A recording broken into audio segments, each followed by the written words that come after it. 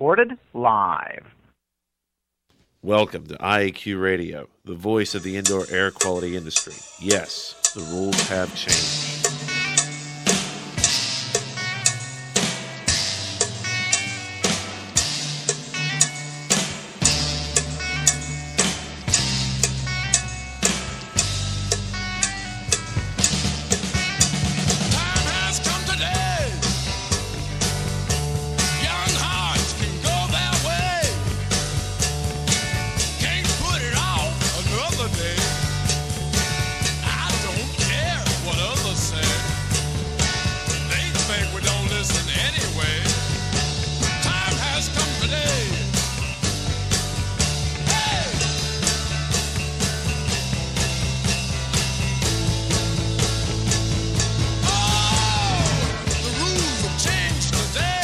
Yes, the rules have changed. Good day wherever you're listening from, and welcome to Indoor Air Quality Radio, IAQ Radio, on Friday, July 22nd, 2011. Episode 214 is being broadcast from our station in McKees Rocks, where it's hot and muggy. My name is Cliff Zlotnick, or the Z-Man, and I'll be soloing today as my co-host Radio Joe Hughes is on his way back from John Don Portland's Oregon store, where he was teaching some mold remediation courses. At the controls is our engineer, Austin Stone Cold Novak. Today's segments include the IAQ Radio Trivia Question, an interview with attorney Harvey Cohen from Cohen and Battisti Law Firm in Florida, halftime announcements with our What's News newsman Glenn Fellman, and roundup with our technical director, Dr. Dietrich Weil. Check out our Facebook page at IAQ Radio Program. I write and post a blog after each show. Check it out at our website, www.iaqradio.com. Indoor Environment Connections, the newspaper for the IAQ industry. Subscriptions and advertising information are available at ieconnections.com. John Don Products, where restoration and abatement contractors shop at jondon.com. Cleanfax and Cleaning and Maintenance Management Magazine, your source for cleaning and maintenance news. Visit them at cleanfax.com and cmmonline.com. Please be sure to thank our sponsors for their support of IAQ Radio when you inquire about their services and products. To listen to the show live, follow the link on your invitation or go to our website, www.iaqradio.com. The show can be downloaded from our website. It's also available on iTunes. Don't forget that you can earn ABIH CM points, IICRC continuing education credits, or ACAC renewal credits by emailing Radio Joe and requesting the quiz. Radio Joe's email is joe.hughes@iaqtraining.com. Last but not least, please visit the IAQ Training Institute website for the schedule of the training courses that you trust at iaqtraining.com.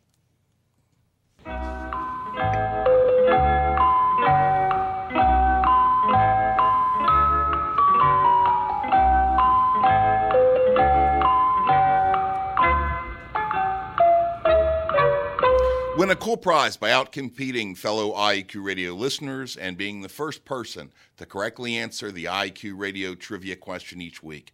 Submitting your answer is easy. Email it to czlotnick@cs.com, or if you're listening to the show live via your computer, just text in your answer. Congratulations to Robert Bean for being the first person to answer last week's trivia question. That 10 inches of snow equals 1 inch of water content. The IAQ Radio Trivia Question for Friday, July 22nd, 2011 has been sponsored by Cochran & Associates, the indoor air quality industry's dedicated marketing and public relations firm. Now for this week's trivia question.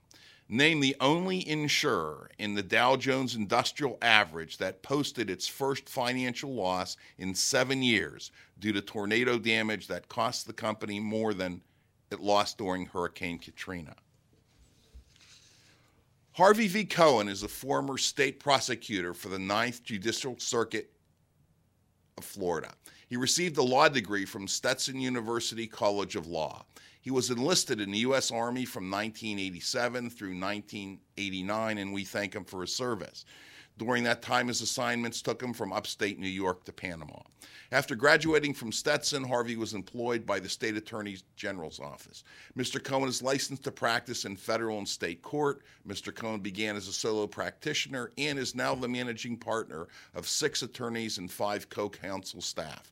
Cohen Battisti, attorneys at law, are great supporters of the Leukemia Lymphoma Society.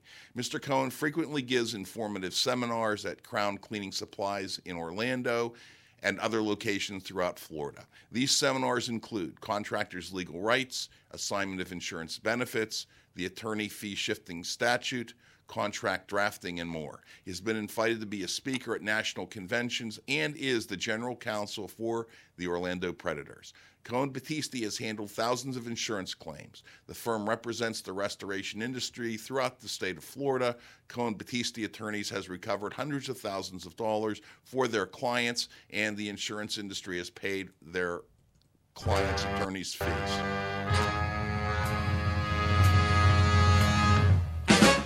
You know, it's such a shame that it's so hard to find good, honest legal help these days.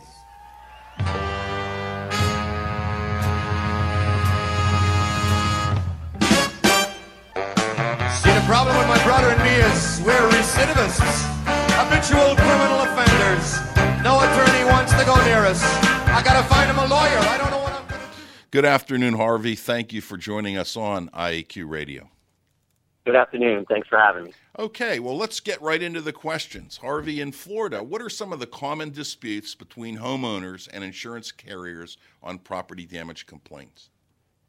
I would say the number one issue is the amount of claim, the amount that the insurance carrier wants to pay out for property damage claims.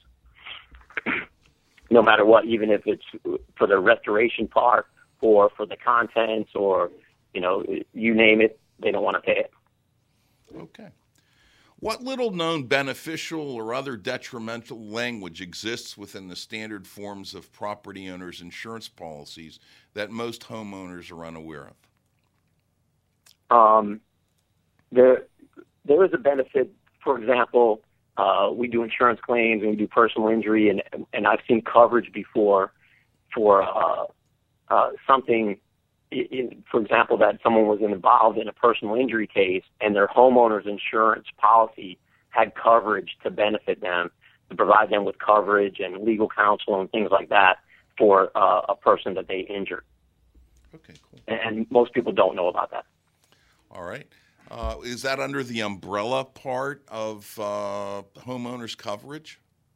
No, that's under the general policy. Okay. Everybody, all policies are different. I tell everybody, check your own policies, but that is one of the things when you talk about, a little known benefit, that's one of the ones that I was thinking of. Is it pretty much standard in most of the forms, or it varies company by company? It varies company to company, but I have seen that in most insurance contracts. Okay. When experiencing difficulty in dealing with a property damage claim with their insurance company, oftentimes the policy's holder's first inclination might be to contact their household attorney. Is that a good idea? Yes. Anytime, especially in the state of Florida.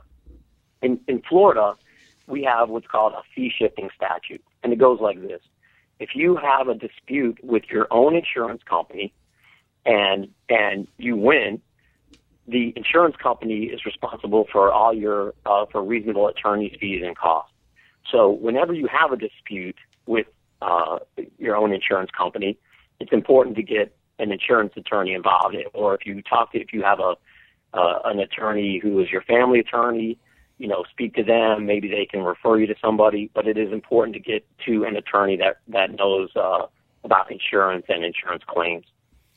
Is this special knowledge that you have and special expertise, because it seems that your firm, one of the specialties of your firm is to deal with it. If they would just call their normal attorney who does wills and that sort of thing. Are most normal or I guess most general practice attorneys in Florida familiar with these issues?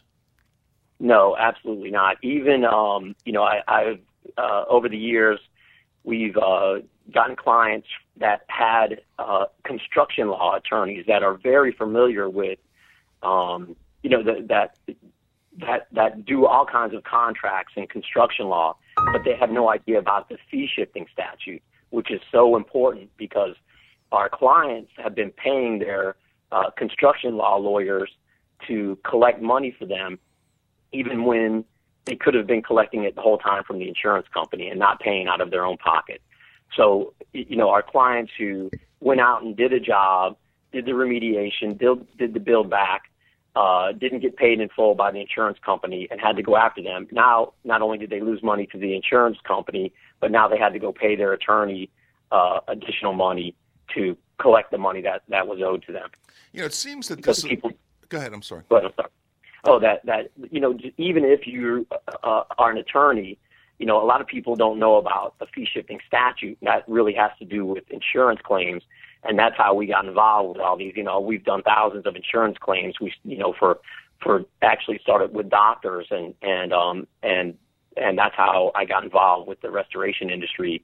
That we did that first, then we started doing hurricane claims for homeowners. And then I realized if I teach contractors how to use what's called an assignment of benefits, that they could also get the benefit of the fee shifting statute and hire our firm and allow us to collect all of our fees from the insurance company instead of coming out of their pocket. Here's a question that I guess would be tough for you to answer. In settling a property damage claim, who really is the best advocate for the policyholder? Is it their insurance repair contractor? Is it their attorney? Is it a public adjuster? Is it something else, or is it a combination of the above? Well, it could be a combination. I would say, first of all, if we're talking about a homeowner, I would say the repair contractor is not their best advocate. Okay. And even worse than they need to be very careful, the contractor and the homeowner. The contractor doesn't need to hold himself out as a public adjuster and try to, quote unquote, adjust a claim. They can, if they do the claim and they,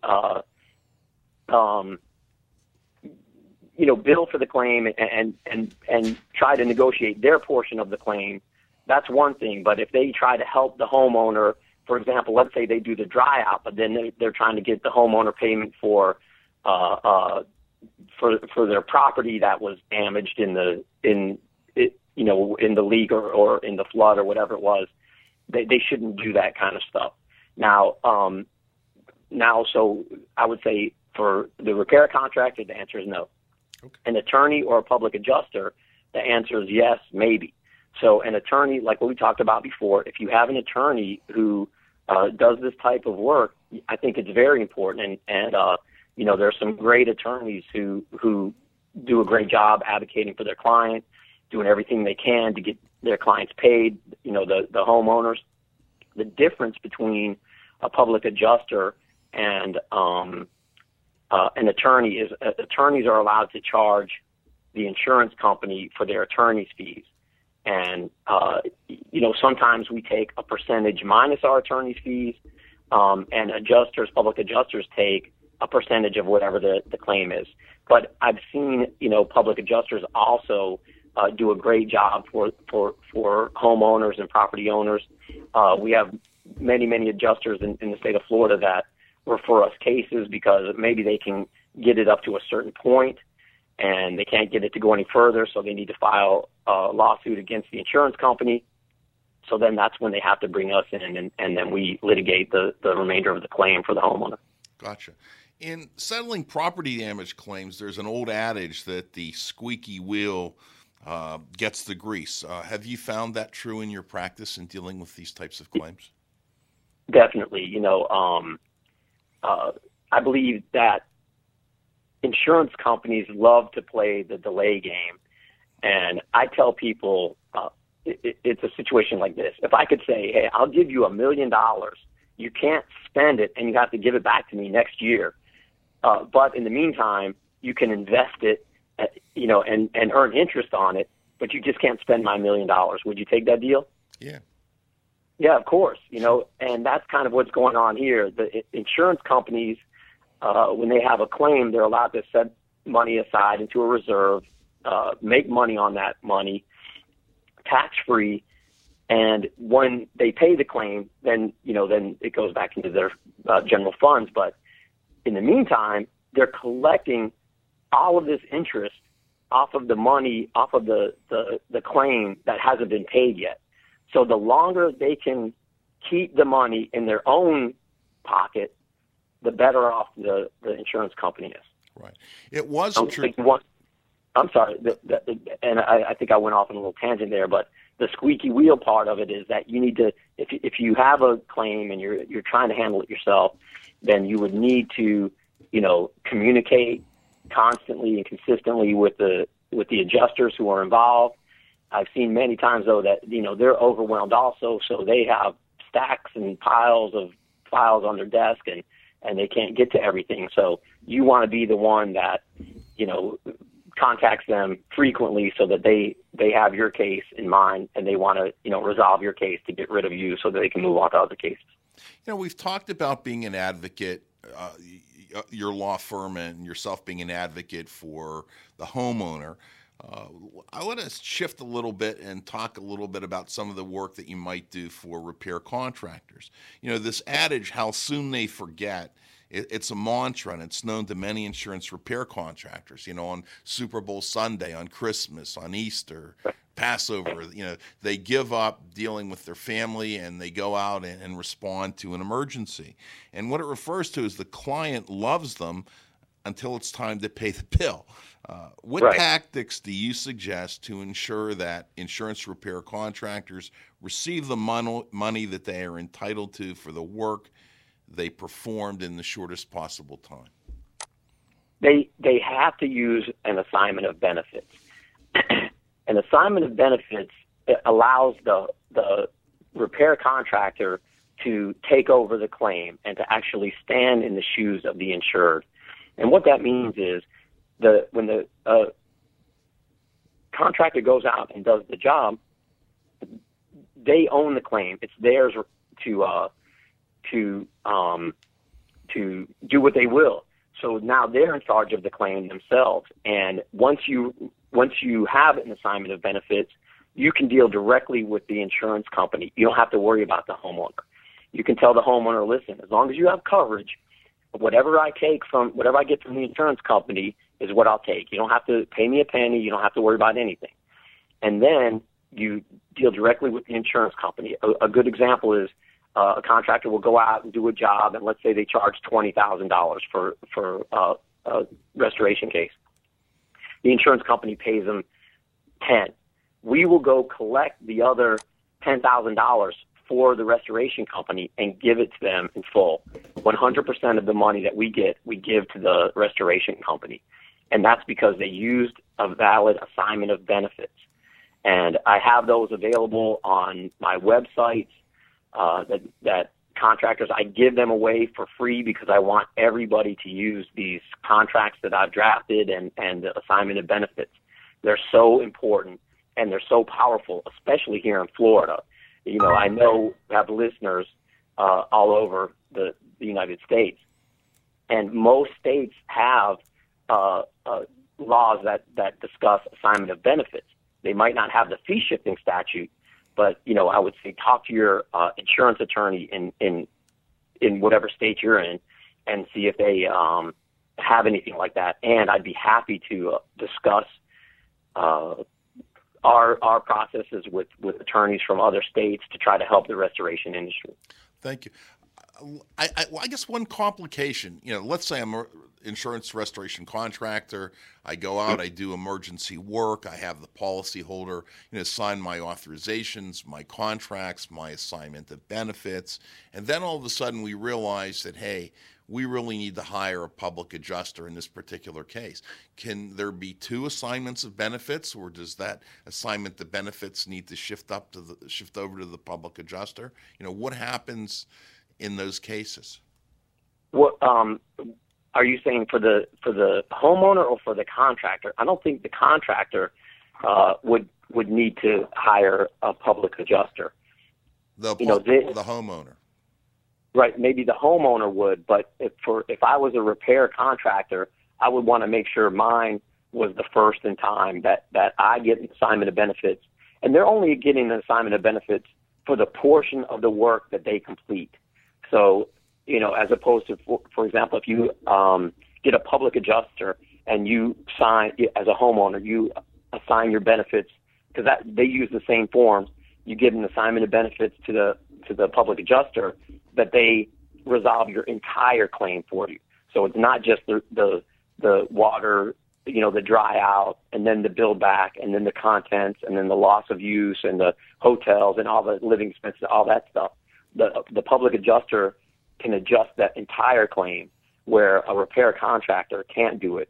And I don't think I've ever had a situation where one of my clients, who was just trying to bill for the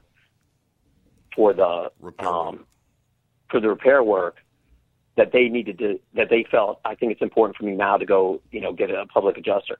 I don't want to say never, but I've never seen that happen, because what would happen is, as long as you're billing out a fair and reasonable price, let's use Xactimate for an example. That's not the Bible. You don't have to go by Xactimate, but it's a good guide to go by. So if you use Xactimate pricing and the insurance company doesn't pay you, you collect whatever you want, and then you can turn the bill over to us, and we'll collect the rest for you. And the difference between that and a public adjuster is, the public adjuster would either take a portion of your bill or ask you to cut your bill or something like that. Gotcha. And we don't do that. We do it the other way around. We collect whatever we can collect and give it to our clients, and then the insurance company pays our fees separately. So it doesn't matter if we're collecting $1,000 or $10,000, we just give it to our contractors. Do you see glaring inconsistencies in claim settlement offers by insurance companies in periods of fair weather as opposed to following regional disasters such as hurricanes and tornadoes and things like that? Well, I do. I mean, I would say yes and no. Week to week, these guys change their minds about how they process claims. You can imagine during hurricanes or tornadoes, they, sometimes they'll hire new outside adjusters, and they don't really, the insurance companies, these new guys don't really know how to adjust a claim properly. That's how we got a lot of our hurricane cases in the beginning. An adjuster would come out and look at a house and say, okay, well, you need a couple of those roof tiles repaired and this and that. And so I know you're hurting for money, so here's $10,000.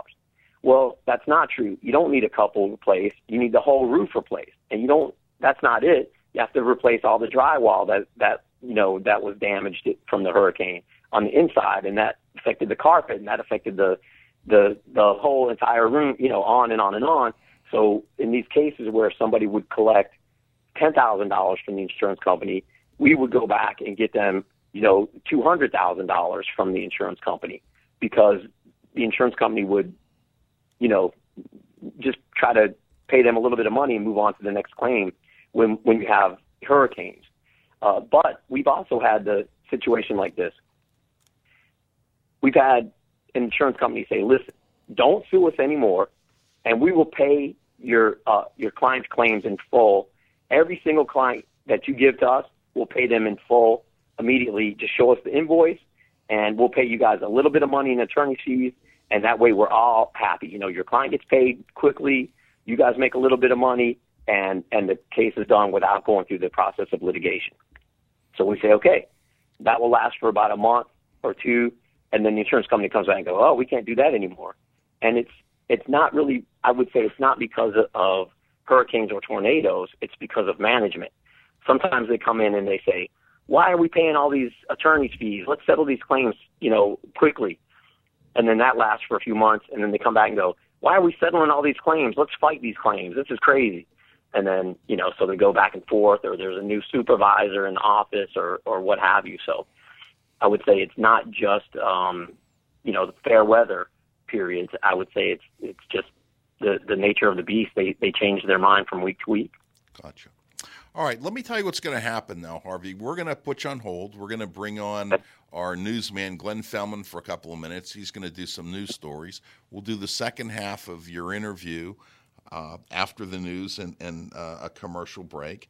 And then at the end, I'm going to want you to give your contact information to the listeners. I also understand that you've got an event coming up. We're going to chat about that at the end of the program. So without further ado...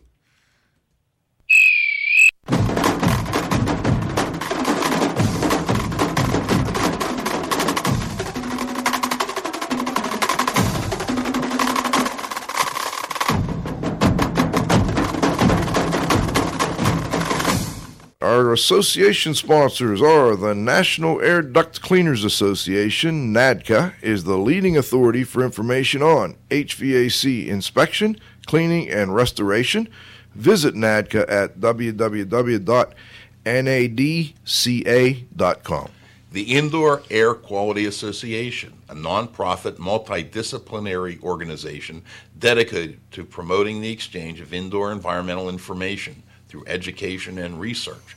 Visit them at iaqa.org. And thanks to our advertisers, Grey Wolf Sensing Solutions, who use advanced sensor software technology and embedded computers to provide superior environmental test instrumentation. Visit them at wolfsense.com. Legends Environmental Insurance Services, the experts in insurance for environmental and consultants and contractors for over 20 years. Learn about them at legends-enviro.com. And, of course, our marquee sponsors, Indoor Environment Connections, the newspaper for the IAQ industry. Subscriptions and advertising information available at ieconnections.com. Jon-Don Products, where restoration and abatement contractors shop. Visit them at jondon.com. And, of course, CleanFacts and Cleaning and Maintenance Management Magazine, your source for cleaning and maintenance news. Visit them at cleanfactswithanx.com and cmmonline.com. Please be sure to thank our sponsors for their support of IAQ Radio when you inquire about their products and services. Glenn, this music.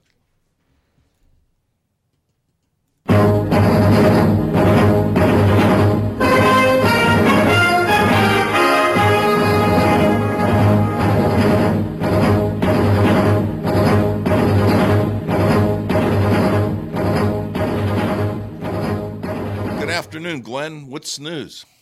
I just got a cease and desist letter from NBC Nightly News about something about using their music. I don't know. How are you guys doing? We're Great doing show well. today. Thank you. I'm going to call this the Waiting for Godot edition of What's in the News, Okay. because it's sort of like that play, Waiting for Godot. It's a little bit mind-numbing. At the same time that we're reporting in our July edition of Indoor Environment Connections about some phenomenal work going on in the federal government, we're getting ready to report in our August and September editions that some of this great stuff may not be around for much longer, and I'll tell you about that in a minute. First of all, let's talk about some good stuff that happened last month. OSHA has addressed IAQ in the workplace in one of the most significant ways they ever have before through a new publication. It's called Indoor Air Quality in Commercial and Institutional Buildings, and it provides building owners and managers and employees and workers with recommendations to prevent or minimize IAQ problems, again, in commercial buildings or in institutional buildings like hospitals and schools and so forth. It's a free document. It's available on the OSHA website, which is osha.gov. You can go to the Indoor Environment Connections website, which is ieconnections.com, and read about it on page 3, and there's a link there right to the document. So we've got OSHA putting out some great material. Meanwhile, EPA has been very active this summer. After the Joplin, Missouri disaster with the tornadoes where so many people were killed and so much property was lost, EPA came out with some warnings about lead paint, urging people to be careful because a lot of the older home stock that was just devastated there was likely to have lead paint, and people are going in and they're tearing down those remaining parts of those structures.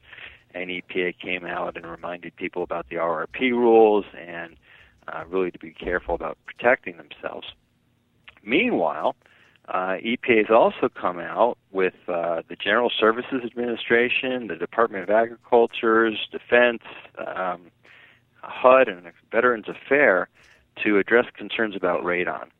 And they've actually put together a national radon action plan. Radon exposure causes an estimated 21,000 lung cancer deaths each year and is the second leading cause of lung cancer death in the U.S., second only to cigarette smoking. So the plan has a lot of federal government actions to reduce radon risks, like launching a cross-government outreach initiative to educate facilities, incorporating radon testing and mitigation into all kinds of federal programs, investing in new standards and updating codes and measurement mitigation in schools and daycare facilities, and even establishing incentives that would drive testing and mitigation in the private and public sector. And approximately 1 out of 15 homes in America contains high levels of radon. It's a serious health risk. So that's some of the great stuff that the federal government's doing and that we reported about in our July edition. So why I called this the sort of waiting for Godot kind of installment of the news segment is that meanwhile we're watching this budget debate come down to the wire in Washington, and no matter how you parse it, it looks to me like these federal agencies are going to take it on the chin in a big way. Sometime within the next 2 weeks, Congress is expected to begin deliberations on the federal fiscal year 2012 budget, and hopefully we'll have a budget approved before we default on our debt and all of that. But part of this budget, depending on which budget you're looking at, the president's budget or the ones that come through different committees, part of the budget includes specific appropriations from the president's budget, specific appropriations dedicated to OSHA, and that's the Occupational Safety and Health Administration, and NIOSH, the National Institute for Occupational Safety and Health. AIHA, which is the American Industrial Hygiene Association, put out a special alert to its members this week, and they voiced their substantial interest in these agencies and the impact of occupational safety and health that would occur if these budgets that President Obama and members of Congress are pushing for. The president has proposed a modest $25 million increase in the OSHA 2012 fiscal year budget. However, there have been suggestions that OSHA's budget could be cut substantially, some suggesting a cut in the neighborhood of $100 million. Obviously, AIHA and other groups are opposed to this cut, and they support an increase like the president wanted. And studies have shown and proven that the expenditures on occupational health and safety create a positive return to the bottom line of employers, and they protect the health and safety of America's workers, and it isn't debatable. Of great concern also to AIHA and others is the President's proposed 2012 budget for the Department of Health and Human Services, particularly as it relates to NIOSH. The President has proposed a 17% cut in the NIOSH budget and the elimination of all federal funding, that's $24+ million, for what's called the Educational and Research Centers. The Educational and Research Centers are 17 university-based groups across the U.S. where NIOSH supports graduate degree programs and research training into occupational safety and health areas. These things translate into scientific results and recommendations for professional practice, and they identify gaps in our scientific knowledge that can be used to address, the types of safety and health provisions that we need in our country. NIOSH is the only federal agency responsible for conducting research like this. And so if this ERC program is eliminated, there will be no federally funded program to bring scientists into this country or into this into our economy who are dealing with health and safety issues, and that's kind of a scary thing. Moving on, EPA likewise looks to stand significant funding if you look at the Interior and Environment and related agencies' appropriations bills released by the House Appropriations Committee late last week. EPA's budget would be slashed by 18%, Interior by 8%, and EPA would, on this one, would get $7.1 billion. Again, that's 18% below last year's, and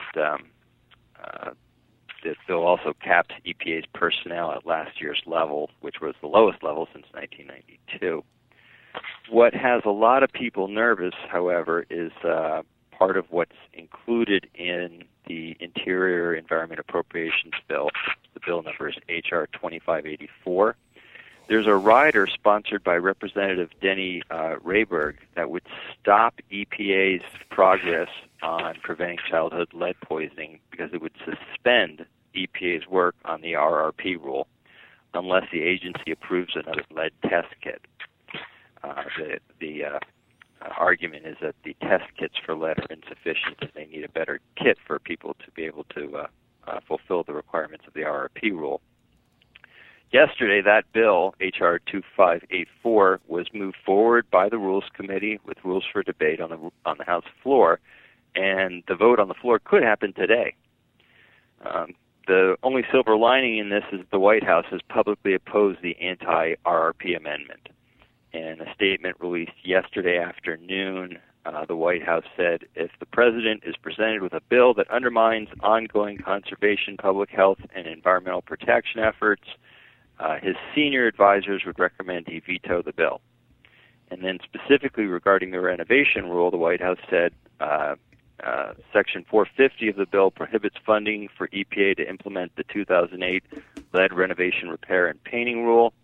And they went on to say that the currently available test kits do allow renovators to comply with the 2008 rule. So we don't know what's going to happen. Everything's happening behind closed doors. You hear about the Gang of Six. You hear about the president meeting with top members of Congress, all kinds of things. It's going to be very interesting next month to find out how things settle out and then determine which government agencies got hit the hardest.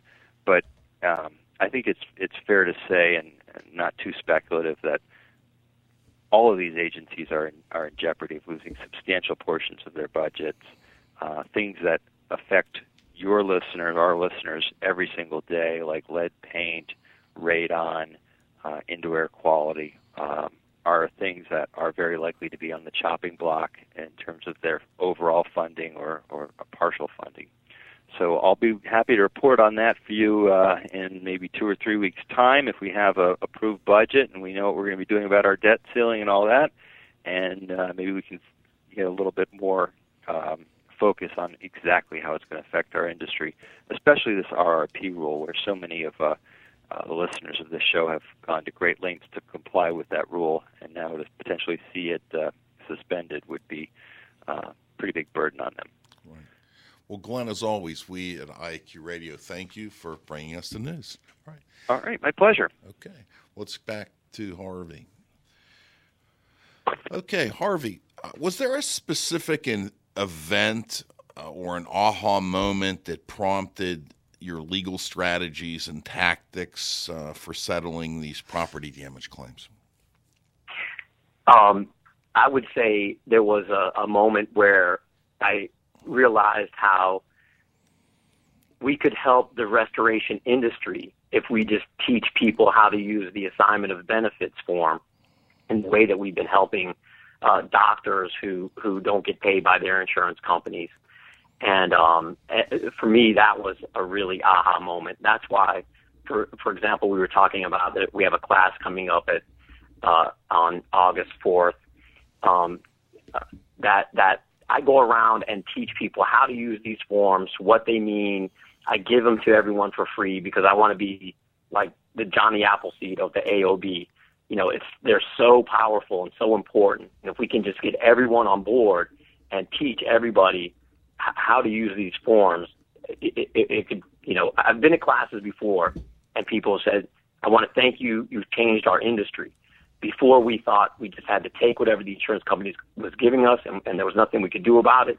But since you've come along, you've really helped us, and I appreciate that to the bottom of my heart. We try so hard to help people, and it's just a great feeling when you get the feedback like that.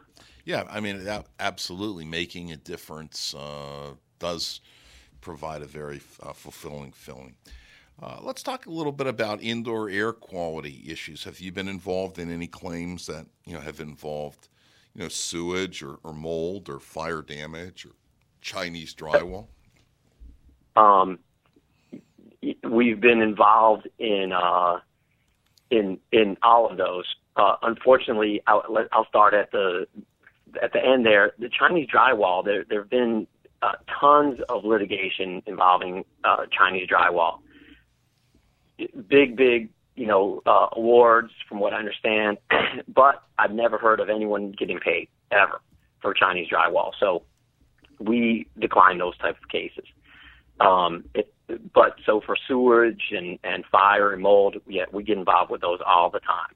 Those are the ones where it just goes back to what we were talking about before. If there's coverage, we fight coverage issues for our clients. We fight, slow pays or no pays. We've had, I can't, hundreds and hundreds of cases where either the insurance company didn't pay in full, or sometimes they don't pay at all, and then we have to go after them, and then they try to think of a reason why they didn't pay. But, they should have just paid when they had the chance. When you work on a property damage dispute, you're going to really work for whoever hires you. So if the contractor hires you, you're going to work for him.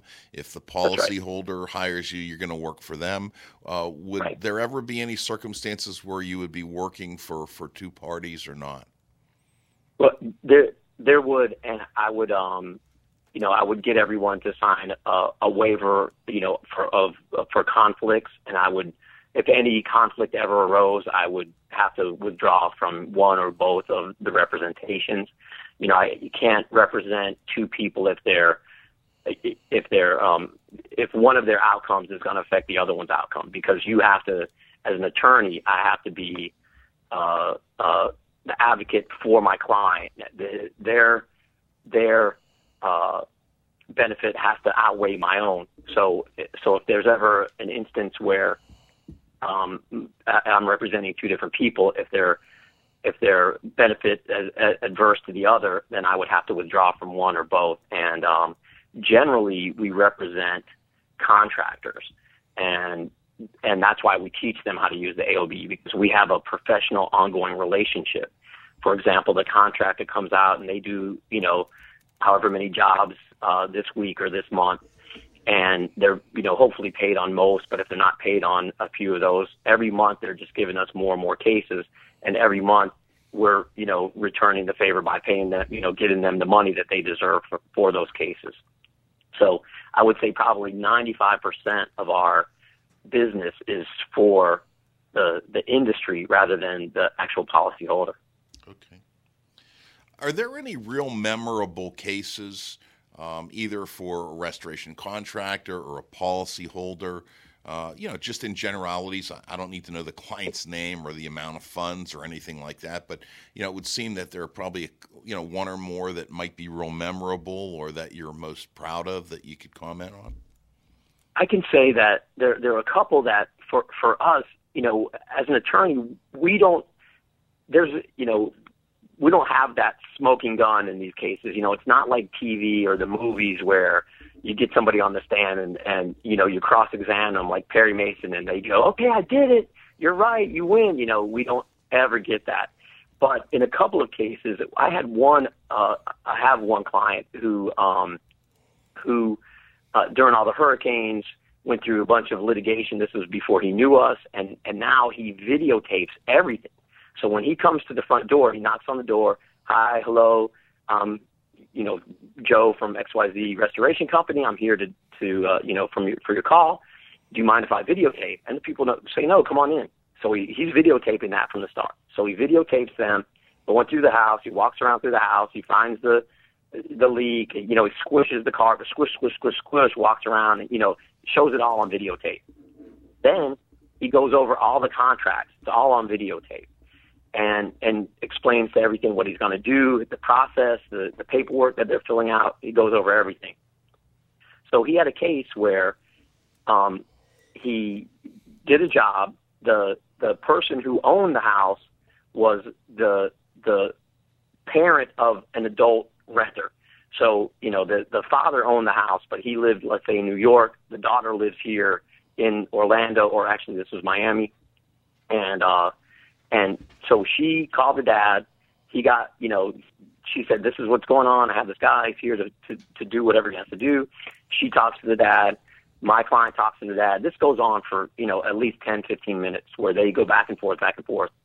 And then he does the job, does a great job. The clients are all happy. The insurance company doesn't pay. And when they didn't pay and we had to sue them, the insurance company's excuse was that the girl wasn't authorized to sign and that the father didn't know anything about this job at all.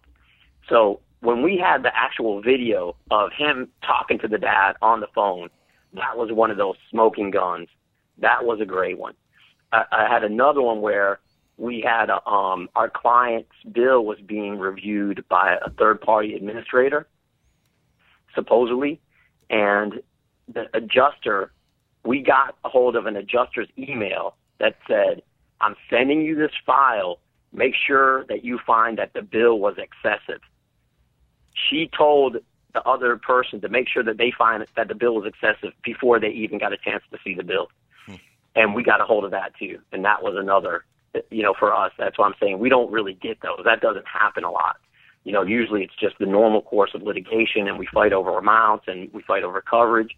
But when you have those kind of things, that the smoking guns that shows what the industry, the insurance companies are up to, I love those because we don't get them very often. That's cool. Why don't you tell us a little bit about this event that you have coming up? At John Don? Yes, sir. Mm-hmm. Okay, that's we have an event coming up on August 4th. I believe it's at 10 o'clock in the morning. Carol's not here right now, so I would ask her. But anyway, I believe it's at 10 at Rondon in St. Petersburg, Florida. It's a great event. It's IICRC. You can get credits from IICRC for continuing education. And we go over in detail how to use the assignment of benefits, the fee shifting statute, what it means. I give out contracts to everyone. I give flash drives that contain these contracts and other important information. We go over a lot of business strategies and things like that at the class. It's really beneficial, extremely. Well, I think that they can learn a lot. They can save money. They can get some protection. They can, it sounds like a real good event. Plus, they can get continuing education credits. That's important. What we're going to do now is go into what we call a roundup. I'm going to open the mic up for our technical director, Dr. Dieter Weil, and Glenn will come back, and we're going to kind of go around and ask you one last question, and then at the end we'll give you the last word. So, sure. Go ahead. Move 'em on, hit 'em up, move 'em on, hit 'em up, rawhide. Cut 'em out, ride 'em in, let 'em out, cut 'em out, ride 'em in, rawhide.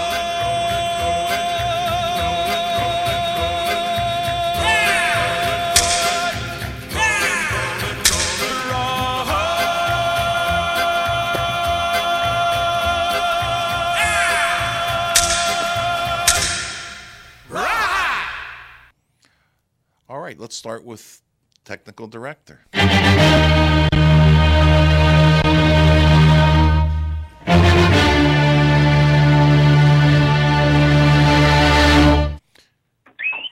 Good afternoon, Dieter.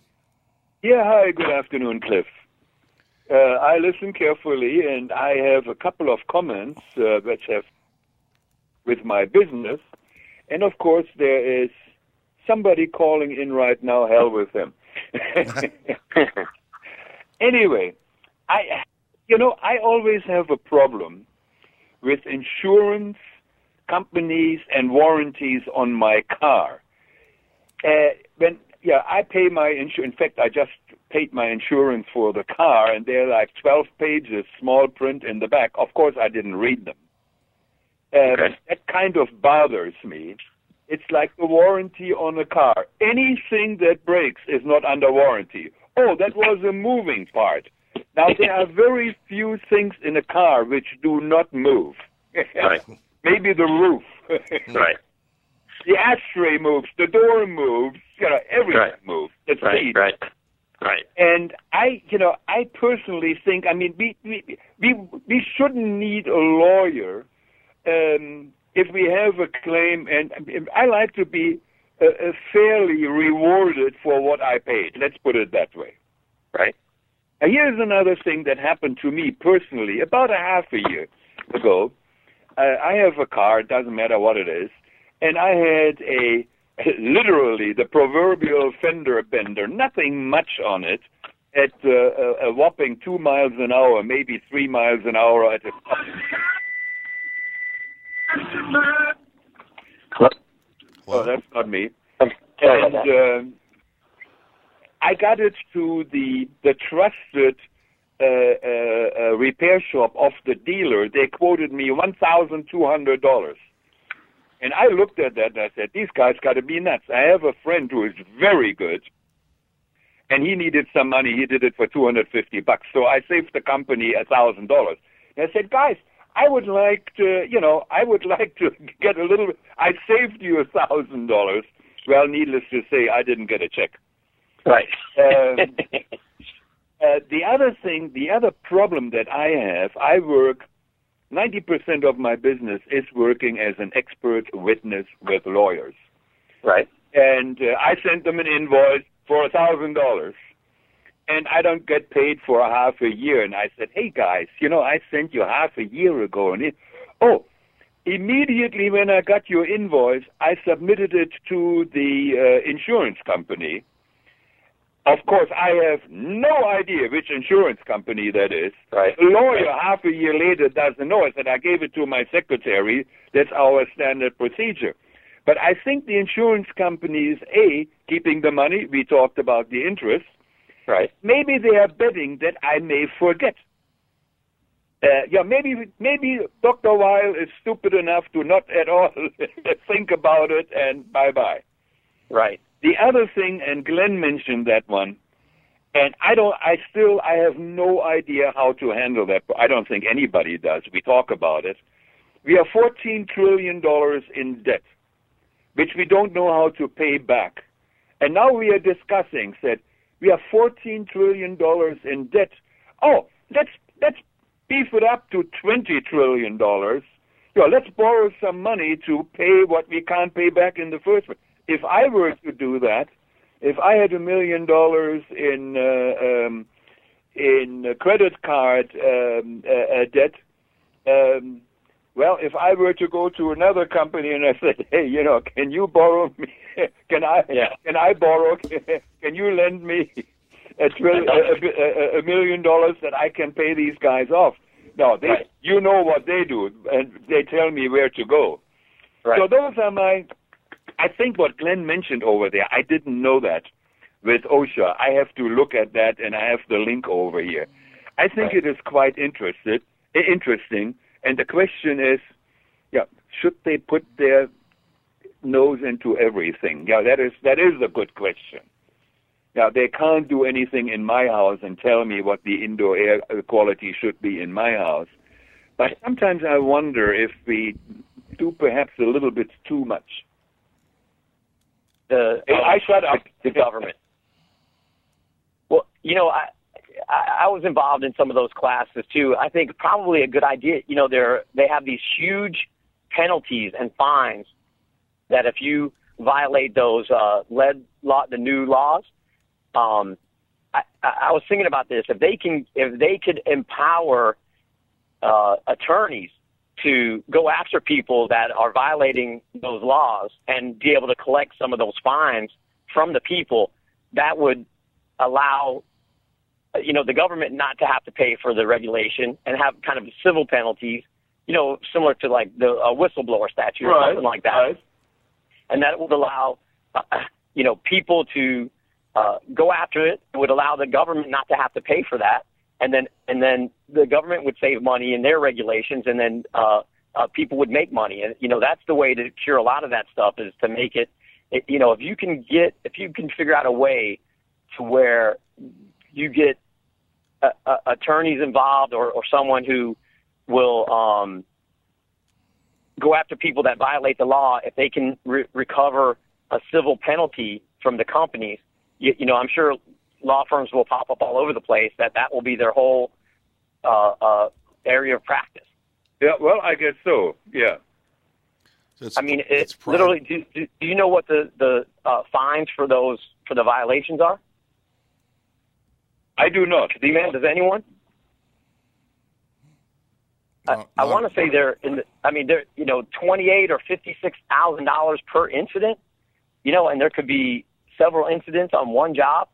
So you can imagine if the government said, "Look, lawyers, you collect this money and you get you keep a third of it and you give the rest to the government," that will cover the cost of the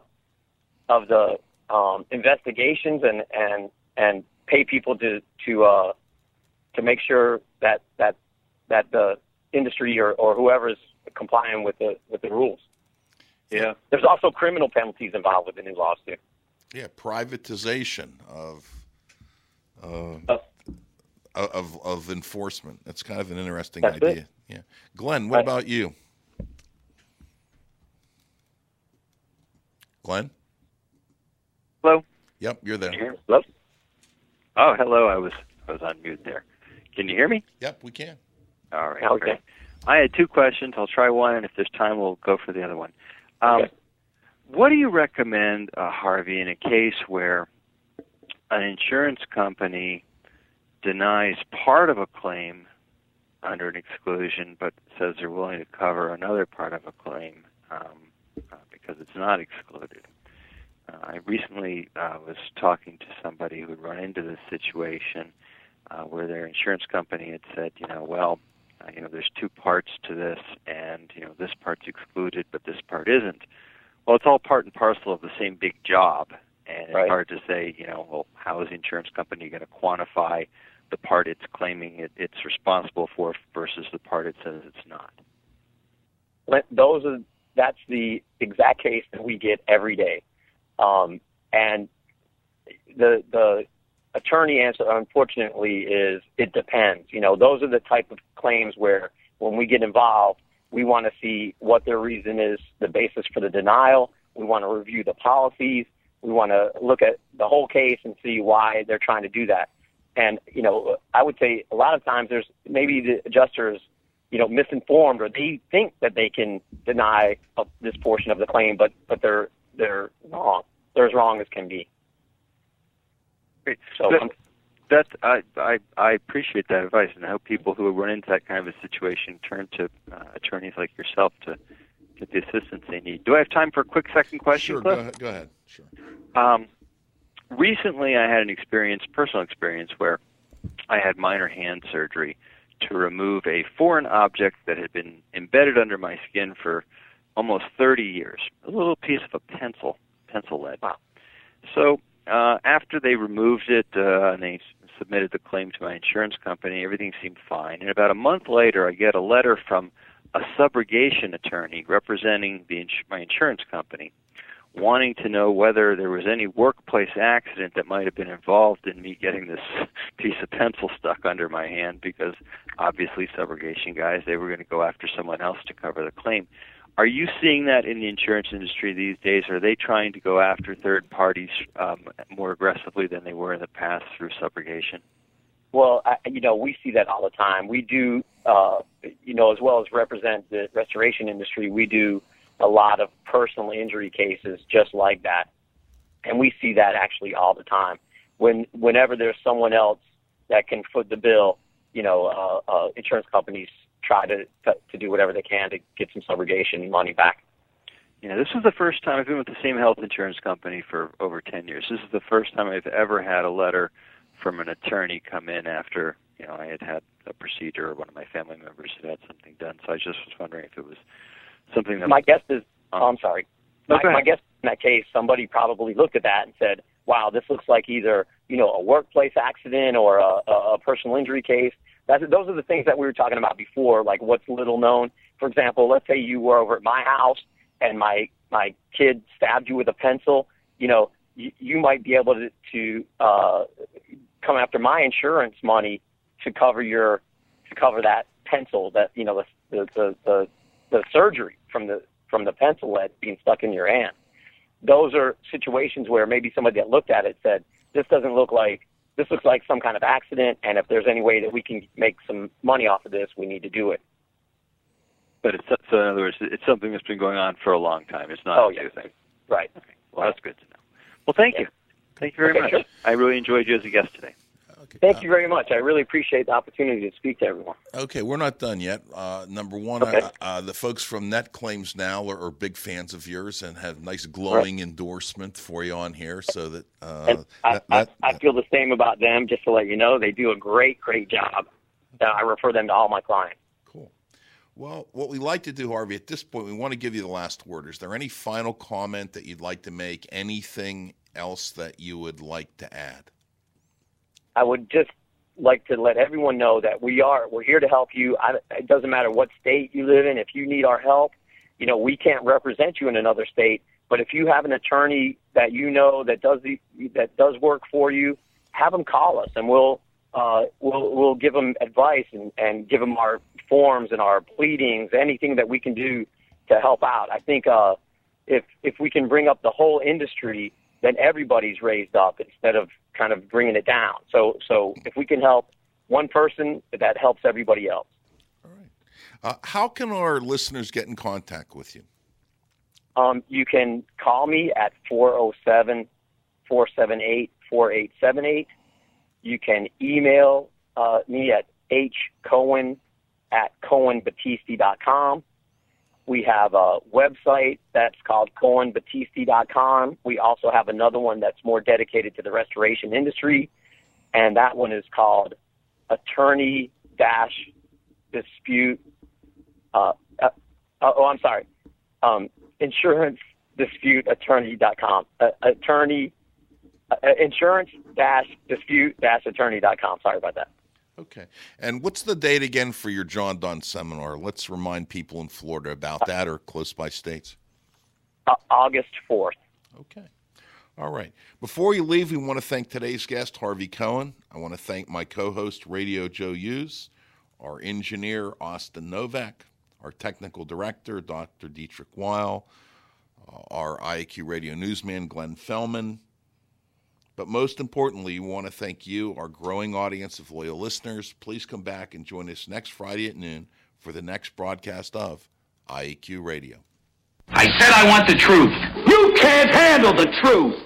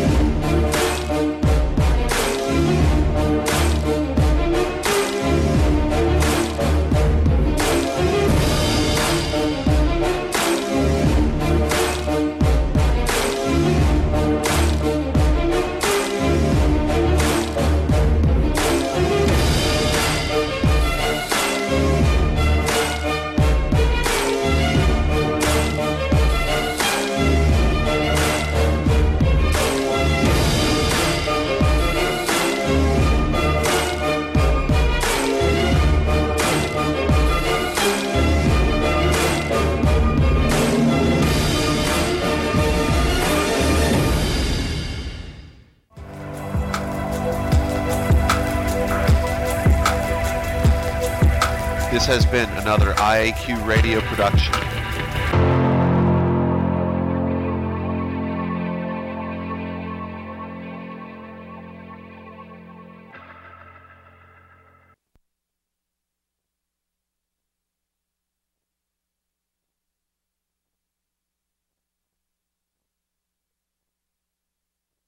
Call recording has been completed.